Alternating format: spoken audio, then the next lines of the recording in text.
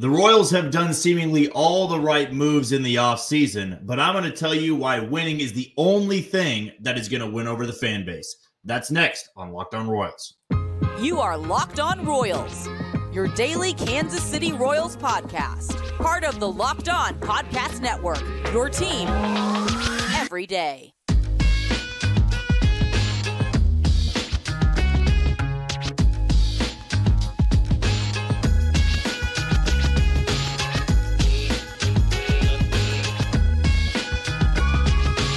Thank you for tuning into another edition of Locked On Royals on the Locked On Podcast Network. I am your host, Jack Johnson, and always be sure to give me a follow on Twitter at JohnnyJ_15. That's at JOHNYJ_15. It's also very easy to find us on wherever you get your podcast. That can be Spotify, Apple Podcast, Amazon Music, Google Podcast. We're also on YouTube. And if you are on YouTube, you probably can see our new and improved podcasting room. We've got the layout much better. We've got the lighting much better. So if you are going to start checking us out on YouTube, we'll just go over there and check out our channel and be our next subscriber. Our goal is to get to 1,000 by opening day 2024, which now for the first time in a long time seems like a real possibility. Today's show is brought to you by FanDuel. We got the NFL playoffs right around the corner. Conference plays beginning in college basketball. There is no better time to go and get your FanDuel account created today and start placing some bets. There's also some early season bets for Major League Baseball on MVP winners, Cy Young winners, who's going to win the World Series. So again, after you listen to this podcast, go and create your FanDuel account today. Now, it's been a long time since we've actually brought you a podcast episode. You know, the new year kind of spoiled some things. I was out of town, so I wasn't really able to get stuff set up. And plus, if you're watching this on YouTube, you can see it took a little bit of time to get everything set up. But hopefully, it's a much better quality for you. It's much better sound quality. We got quite the setup over here. We're very excited to have all of this as we gear up for spring training and the start of the regular season. And I am pretty pumped about today's show, not only because we have all this new quality, but because there's a couple of things that I do want to dive into that I've been sitting on for a couple of days now, just because last time we had a show, I believe, was last Wednesday, and it's Thursday now. So over a week since we last brought you an episode, but I'm planning to get you an episode Thursday, Friday, and either Saturday or Sunday, depending on my schedule, but not to where we're going to hit that 3-episode threshold. And then next week, back to more of a normal schedule where we can get you probably on Monday, on Wednesday, and then maybe Friday. But want to get more of an ironed out schedule instead of having a week in between podcasts. But I did think it was a good time to open up today's show with a very important message to those that maybe are overly optimistic. I think I would say that I am an optimistic person right now at this point in the season. That's not always going to be the case because, losing can breed negativity. And we know with this baseball club, losing has happened a lot. Losing has been pretty consistent since raising that World Series banner. But it does feel like this optimism has crept in because the Royals were so aggressive through free agency. They have continuously tried to build this team up to compete in a weak division. And I know at the end of the day that words at a press conference or even moves in general, they can show you a lot of things. They can show you, I would say the majority of the picture. Right, if you've got a front office and an owner that is willing to spend money, that is willing to go out there and compete, that deserves respect in its own. We all know that deserves respect. But to a lot of fans out there, especially who've been losing a long time, the only thing that is going to convince you that that matters, that spending money matters, that competing matters, is if you win baseball games. Now, it's a very simple thing to say. It really is. But I've had debates on Twitter, I've had debates on YouTube and in person about these moves for the Royals. And I tried to wrap my mind around, why can't people get on board with what they're trying to do? I still have people going, it doesn't matter. They're going to lose 100 plus. And in baseball, anything can happen. Injuries can happen. Bad matchups can happen. You just never know. It's a long season. It's a marathon.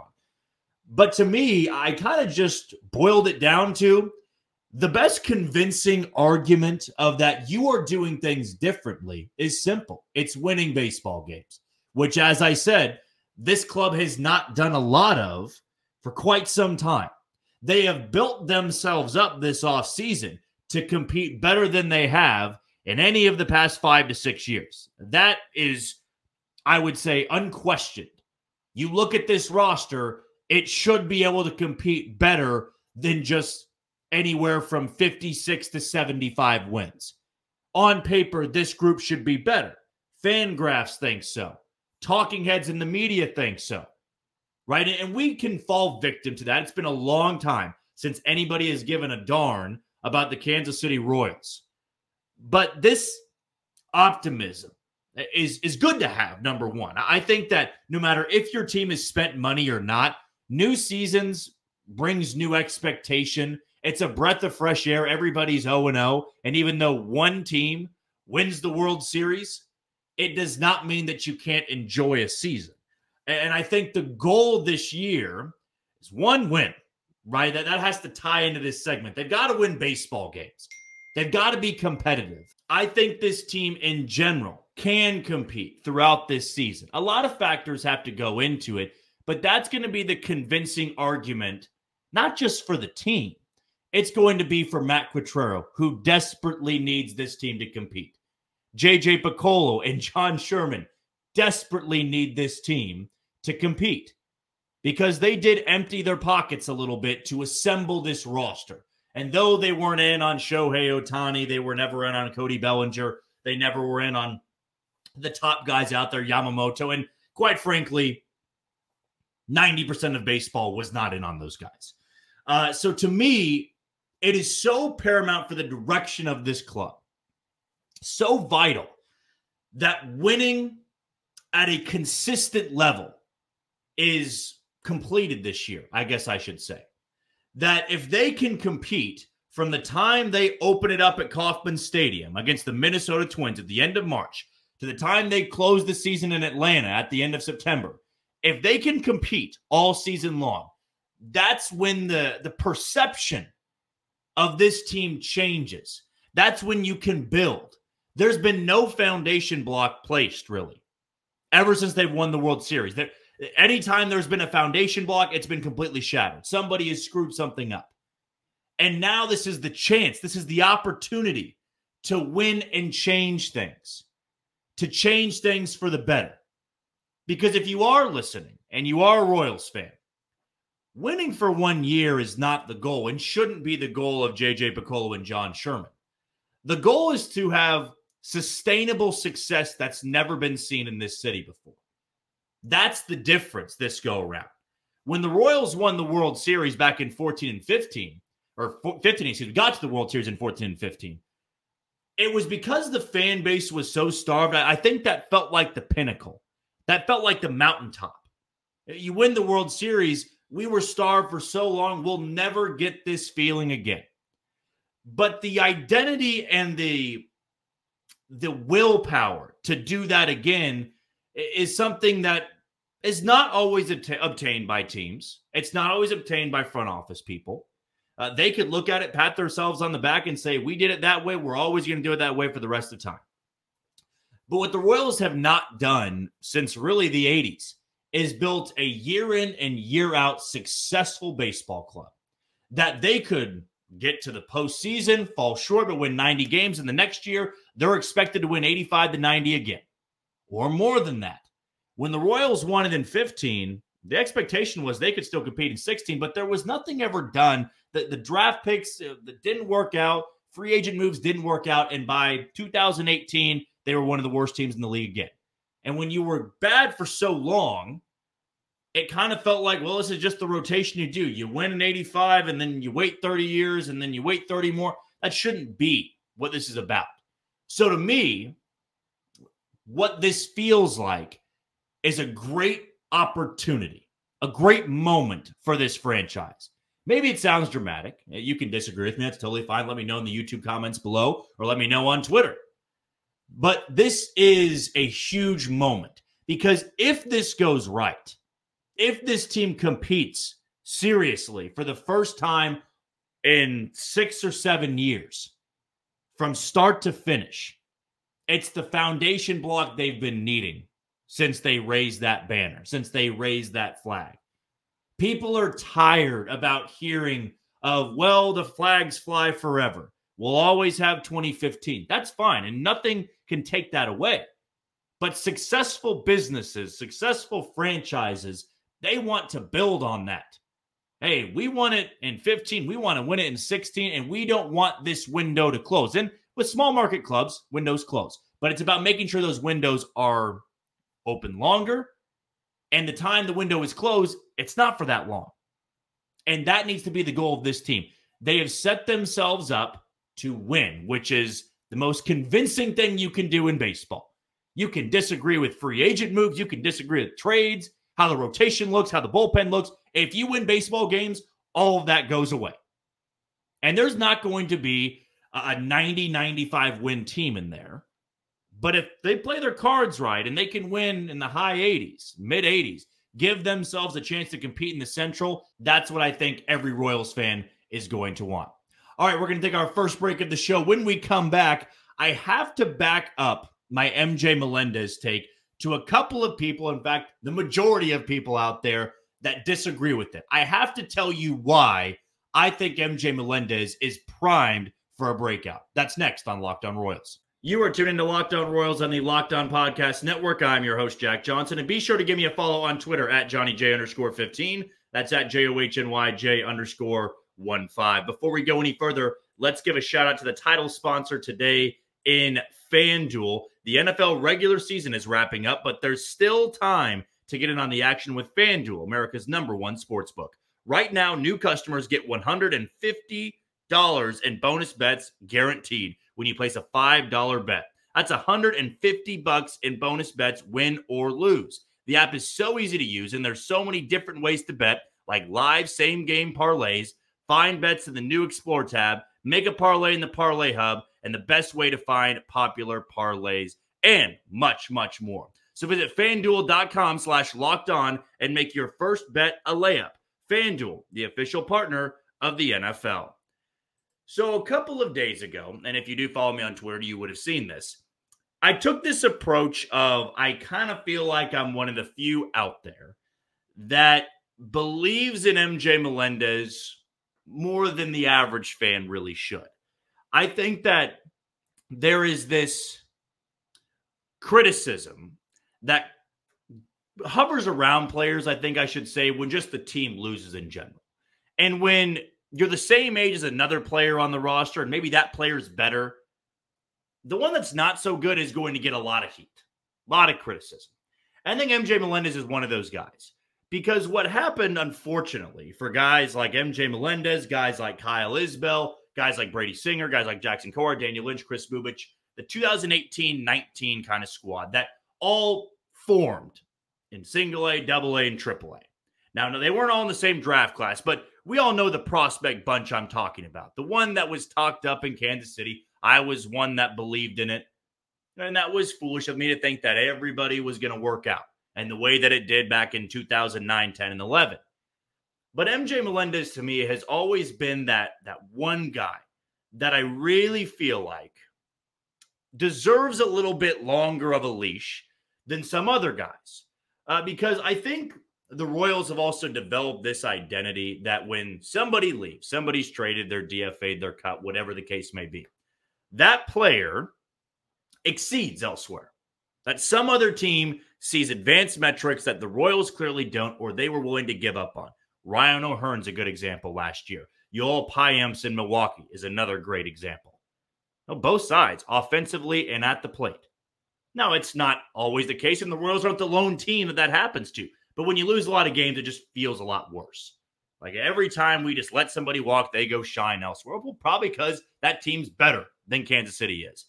But MJ Melendez is absolutely one of those guys. If Melendez was to be let go, like some people wanted to be, or traded away, I believe he becomes a stud. Because I really do think there are just a few things that a hitter needs to have this ceiling that is much higher than the average offensive player. If you have raw power, number one, raw power and hit the ball hard, I'll put those in the same category. Raw power and hitting the ball hard, and you've got a tremendous walk rate, or you have a great approach at the plate, the ceiling is really high. If you are a low walk guy, low on base guy, no, maybe you have the pop, maybe at the ball hard. I don't see the ceiling being as high. But there's a reason that MJ Melendez is projected to be an above average hitter, despite everybody think his offensive numbers were terrible last year or the year before. They were not great, but there are factors to his game that make him desirable. He walks a good bit. He's got a lot of pop.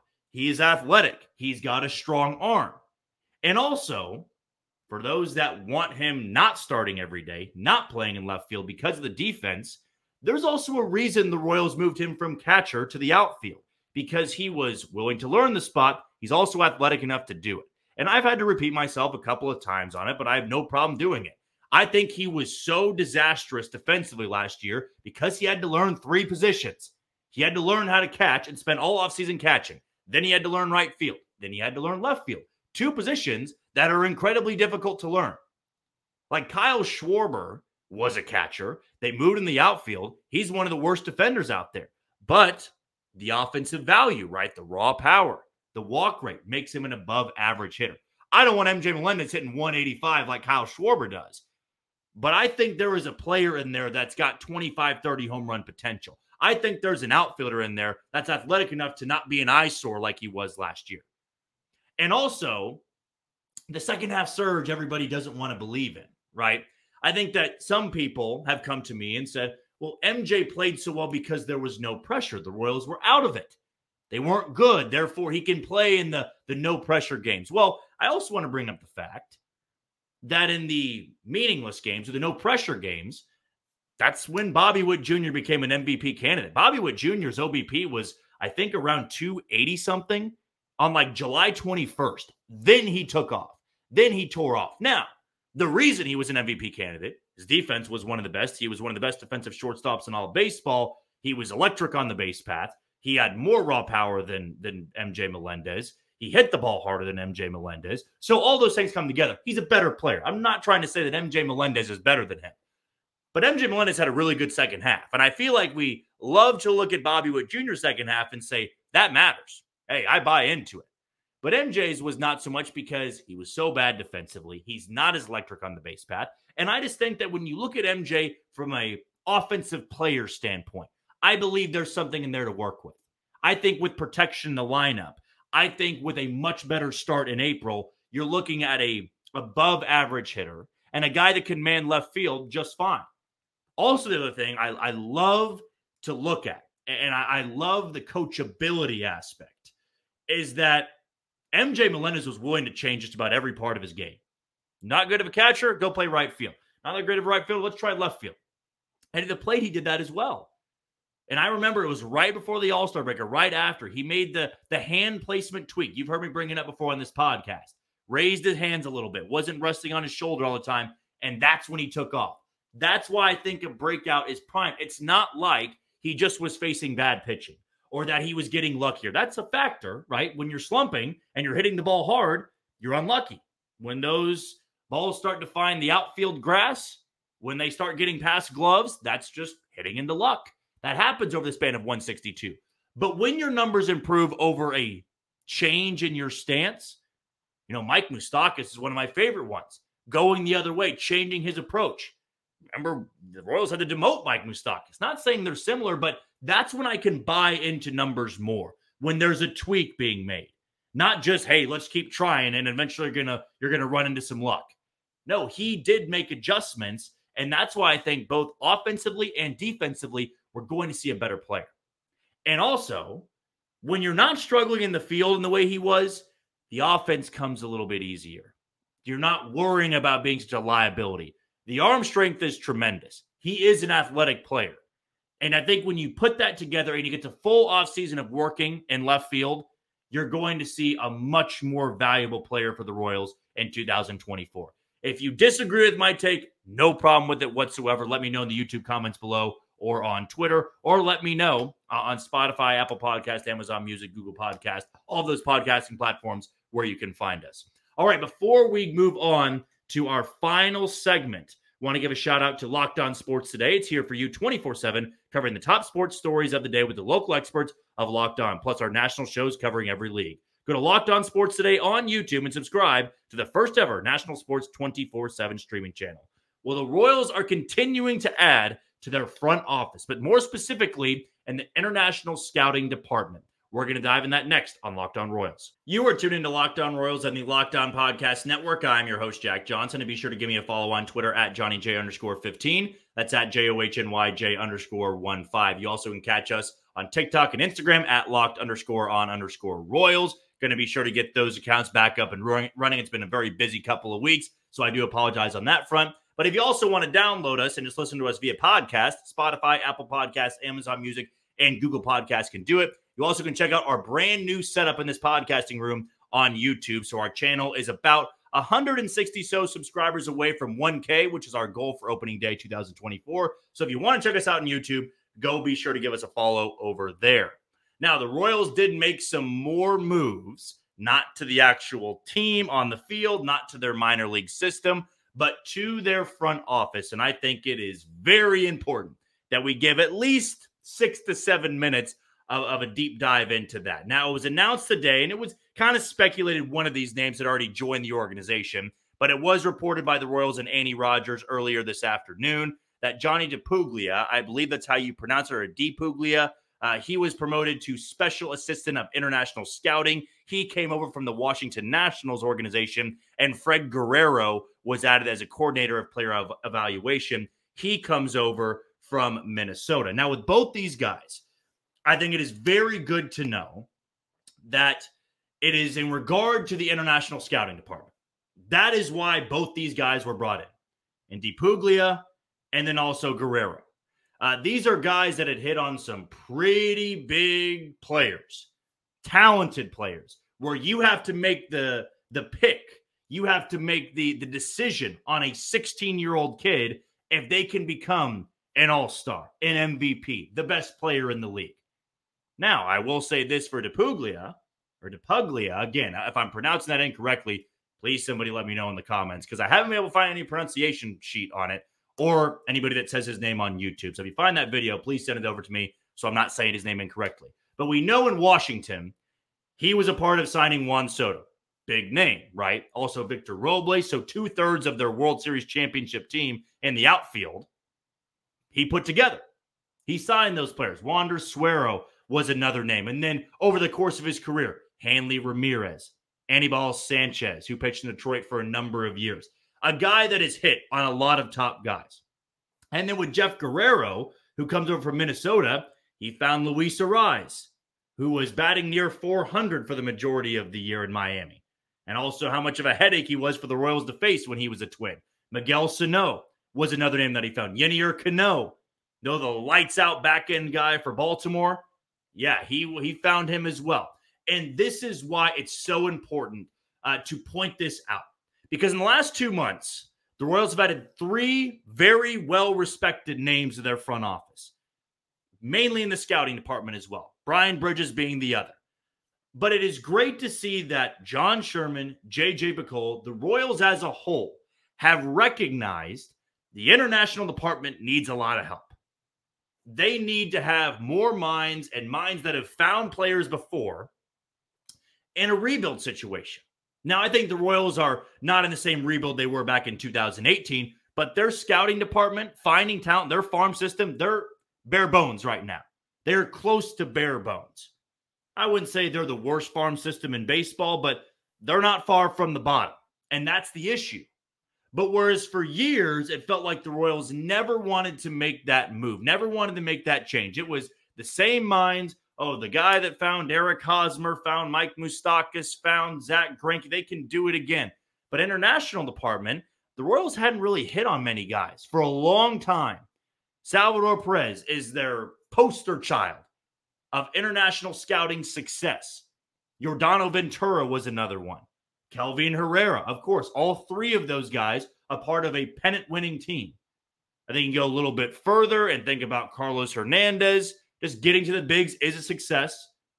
Michael Garcia, another one that can be a very big success. But the Royals haven't had their Ronald Acuna Jr. I know they had an opportunity to sign him, but it's about finding a wider range of players. I've always believed the Royals need to be more aggressive in Japan, going after talent over there. They're actually, once the signing period opens, I think in 2 weeks, the Royals are going to sign the top available player from Cuba, who's 17 years old. I think he's number 16 or 17 overall in the rankings. No, they're trying to look elsewhere. And these type of moves to the front office are going to change a lot of things. It's different minds, and it's guys who have found talent and sustainable talent before. I applaud the Royals for acknowledging the flaws and the errors they've had in the past. And even if they believe in some guys that are still there, giving them the extra help is important. That is what you need to focus on. The Royals could have sat back and said, hey, everybody give us a handshake, give us a pat on the back for signing Michael Wacha and Seth Lugo and Hunter Renfroe. Go out there and make us feel special. Now, we appease the fans, but it seems like J.J. Picollo is really wanting to continue to add and set up the organization he wants. And that was something that was never going to be obtained or really achieved in 1 year. I think to some fans, you wanted to see things operated differently. And the common, derogatory nickname he got was Dayton 2.0 for people that did not like Dayton Moore. And I would say that I would be lying. I could admit when I'm wrong. There were definitely times that I felt like J.J. Picollo was too similar to Dayton Moore. But whereas the patience had run out on a lot of fans, and at times it ran out on me, I wanted to see the immediate change. And now we're starting to see the immediate change in 2023, 2024, and it's not just with the team on the field. It's about finding people for the front office where you can make this a very savvy, a very analytically driven department. I mean, they did it with the coaching staff, right? Matt Quatrero, Paul Hoover, Brian Sweeney, Zach Bowe, Alex Zuma, Keone Durant. That's a very analytical coaching staff. They were very much old school in the Mike Matheny era. They were old school in the Ned Yost era, but old school still worked very well, even 7 to 8 years ago. Now you have to be looking at the advanced numbers, the metrics, and bringing in people from other organizations that embrace that, that's important. Now at the Puglia, I do think that his addition is the most intriguing to me because it shows you what the Royals think of their international scouting department. So when he came to Washington in 2009, they were in shambles. Farm system was in shambles. There had been a scandal through the international scouting. Like, he needed to overhaul everything. And there was a great piece I read from Sean Doherty, I think, of the Washington Post, that along the lines called him the man who rebuilt the Nationals, or at least had a massive hand in rebuilding the Nationals. And that's a player, or that's a coach, that's a scout, that's somebody who has big influence on baseball you want in your organization. And Bob Nightingale of USA Today, when it was announced that he was resigning because Washington's kind of moving a lot of pieces in their front office, he resigned from his role in Washington. And at one point, he held the assistant GM role the year they won the World Series. Bob Nightingale of USA Today tweeted something that said basically the best free agent out there is now available in Johnny DePuglia, because he was somebody that among baseball, everybody looked at and said, that is a guy who knows the sport, who knows how to find talent. And now Royals fans can be excited about that the man who is dubbed to have rebuilt the Nationals, finding Juan Soto, bringing in lots of players of Latin descent from all over, the Dominican Republic, Venezuela, Cuba, Puerto Rico. He had a big hand in that. And then you bring in Guerrero from Minnesota. We know how talented the international department is with Minnesota.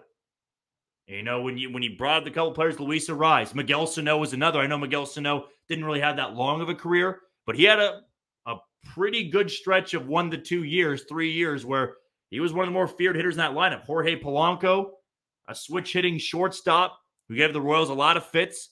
Yenier Cano, another one. I mean, Minnesota is known for having a lot of Latin representation that comes from their international scouting department. And now with two of those names and Brian Bridges involved, can't wait to see what this group can do with their scouting department, not just internationally, but in the upcoming Major League Baseball draft. And how can they start to assemble this minor league team, multiple minor league teams, and this minor league system. Hopefully the Royals are on their way up. Well, that is going to do it for another edition of Locked On Royals on the Locked On Podcast Network. I've been your host, Jack Johnson. Always be sure to give me a follow on Twitter at JohnnyJ_15. Before we go, one last shout out to Locked On Sports Today. It's here for you 24/7, covering the top sports stories of the day with the local experts of Locked On, plus our national shows covering every league. Go to Locked On Sports Today on YouTube and subscribe to the first ever national sports 24/7 streaming channel.